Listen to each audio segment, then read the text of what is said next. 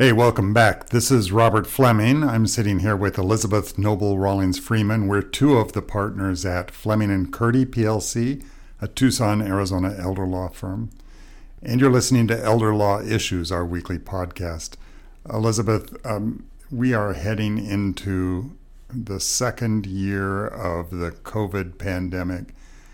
Has anything changed in our office? Well, Robert, that's a great question. I would say yes and no. Some of the things that have changed is we've become more accustomed to making sure that we've got masks on ourselves all the time. I am finding more and more that I just always have one in my back pocket or in my jacket. I think I'm finding myself just grabbing a mask whenever I go out in public, knowing that that's something that I want to make sure and have with me. That's become second nature, really. I would say another thing is being mindful and observant about giving personal space to people, whether it's a colleague here in the office, a client, a prospective client. I've become much more aware of who is in my bubble and giving people space. I think the other thing that has become much more common for us has been doing different kinds of virtual meetings, whether that's on something like Zoom or GoToMeeting or Microsoft Teams or FaceTime. I love meeting with people in person, but I am more accustomed now to meeting with people virtually. So those are all things that I would say are new and have changed.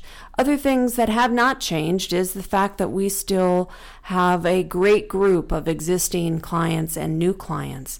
We've found that people continue to look for guidance and services around the estate administration, trust administration, estate planning realm. This is something that in some ways has not changed in the pandemic.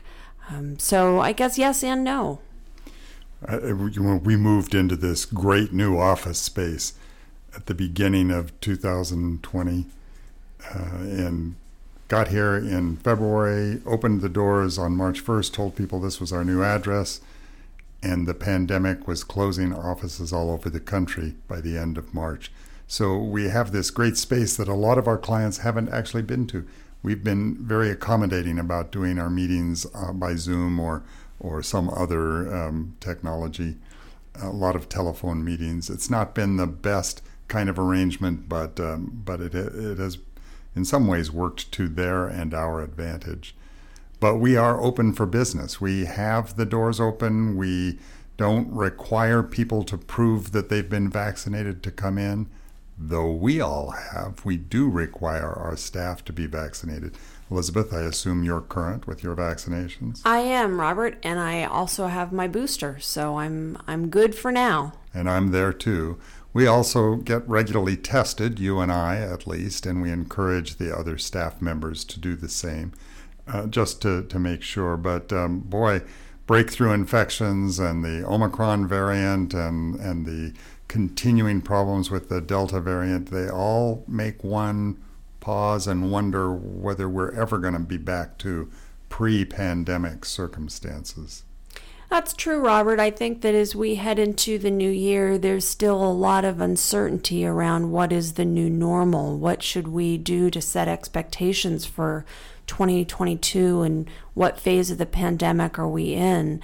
It's all pretty mind-boggling, but I will say that I feel so lucky every day to go to work with people who I love and care about, both who are colleagues and who are clients and wards and beneficiaries, the families who we serve. It's meaningful work here, and in that way, that has not changed. And I think that we had a wonderful gathering yesterday of our office staff, and coming together as a team really reminded me that the work we do is important, and I think we continue to really feel the appreciation of the folks we help. So for any of you listening today who have not seen an attorney and have some legal questions about your estate or the estate of a family member, don't be shy about making a call and figuring out where to start. Sometimes that can be so overwhelming. I think a lot of the families we work with, Robert, have been through incredibly difficult times in the pandemic, whether that relates to family finances, a death in the family, difficulty staying connected. These are all things that it's important we consider as part of our process when we counsel clients. So one thing that I would say continues to be the norm here at Fleming and Curti is that we want to work with people at their pace and in the ways they need us to. I think as I look at the year ahead and some of my goal setting, one thing I want to do is try to continue to really slow down and listen. It's different for everybody when we work in big groups, but those one-on-one meetings, Robert, whether we're working with clients, a potential client, a staff member, slowing down to really be listening and understand what's going on for that person in the present time. Gosh, the pandemic has taught me how important that is. I'm sorry, I wasn't paying attention. What did you say? No, just kidding. You talk about slowing down and the pacing, and I think it's worth talking a little bit about what our experience has been in the almost 2 years that we, along with others, have been living through this. Has the pace of clients coming in to do estate planning, has that slowed down? No, it hasn't, Robert. And I would say another thing that has not changed is the fact that when people come in, particularly if they're coming in to do an estate plan, people want that pretty quickly. That was the case before the pandemic, and I think has just really been compounded by the pandemic. You know, we are not unique in this regard. By we, I mean Fleming and Curti is not unique. Other firms that do estate planning and elder law all across the country have reported the same thing. There has just been a terrific surge in client contacts. Almost every law firm in the country has done as we have and moved to virtual meetings and online meetings and telephone meetings to a considerable extent. Court hearings in Arizona are now almost all done virtually, not in person. And in some ways, that's a good thing because that frees up a lot of time for the setup of offices, the travel to court, and all of that. That time has been absorbed in the increase in business for practitioners all over the country. It's been a little bit of a challenge for us, Elizabeth, to figure out, as you know, how much of that is the pandemic and how much of that is our move to these new offices across town in an area that's probably better suited for our clientele.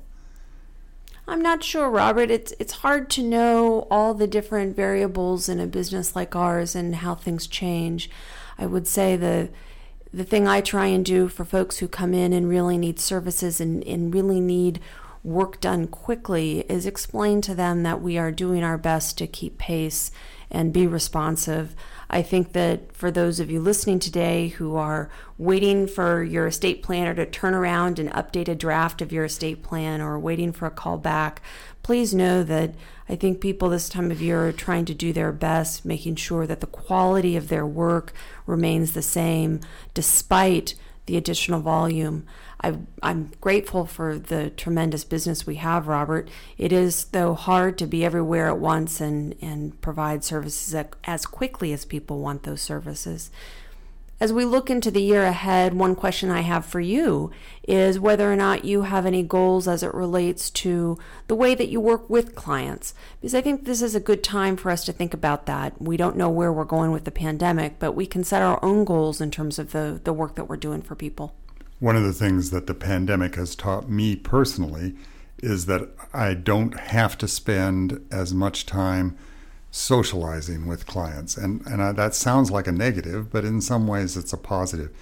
When all of my clients came in and sat down in the office, they would see the art in the office, or they'd see the corgi or your Duncan, your golden doodle, and those things would trigger some conversation. Oh, I see you have some pictures of Glacier National Park. Have you ever been there? And we'd have conversations like that. Having the meetings online and virtually has stripped a lot of that away. And the result is that the length of time spent talking to somebody tends to be shorter, more efficient. I can actually accomplish more visits with clients than I used to be able to do. That's the good news. It's also the bad news. That means that I don't have that same personal touch with every client. And so I guess maybe my resolution for this upcoming year will be to figure out how to reinvigorate that personal connection. Maybe I'll put up pictures of my home country in Montana and where I grew up in Utah, and put those up behind me on the Zoom screen, so that they can say, "Oh, I think I've been to that place," and I can encourage them to tell me a little bit about their backgrounds before we get down to business. Maybe that'll be my resolution. I think that's a great idea, Robert. And one thing that I would like to ask our listeners to do is please send us your ideas and questions for topics that you want to hear about here on the podcast. We do love hearing from you, whether you're sending an email to me or to Robert or to our general office email. We'd love to hear from you and know what you want to hear from us about. That's a great way to end. I guess I wanted to throw in an old cliche just to remind people, and there's some truth to it. It is the cliche, the urban legend is about the law firm that had a motto that they said, fast, inexpensive, high quality, pick any two. It's not quite correct, but a reminder that we really are working hard to do a good job and also maintain reasonable prices. Sometimes it takes a little longer. We see a lot more people virtually now, and we beg your indulgence in getting through the whole process. With that, I'm Robert Fleming. I've been chatting with Elizabeth Noble Rawlings Freeman. We are two of the partners at Fleming & Curdy PLC, a Tucson, Arizona elder law firm. You're listening to Elder Law Issues, and we hope you'll keep listening.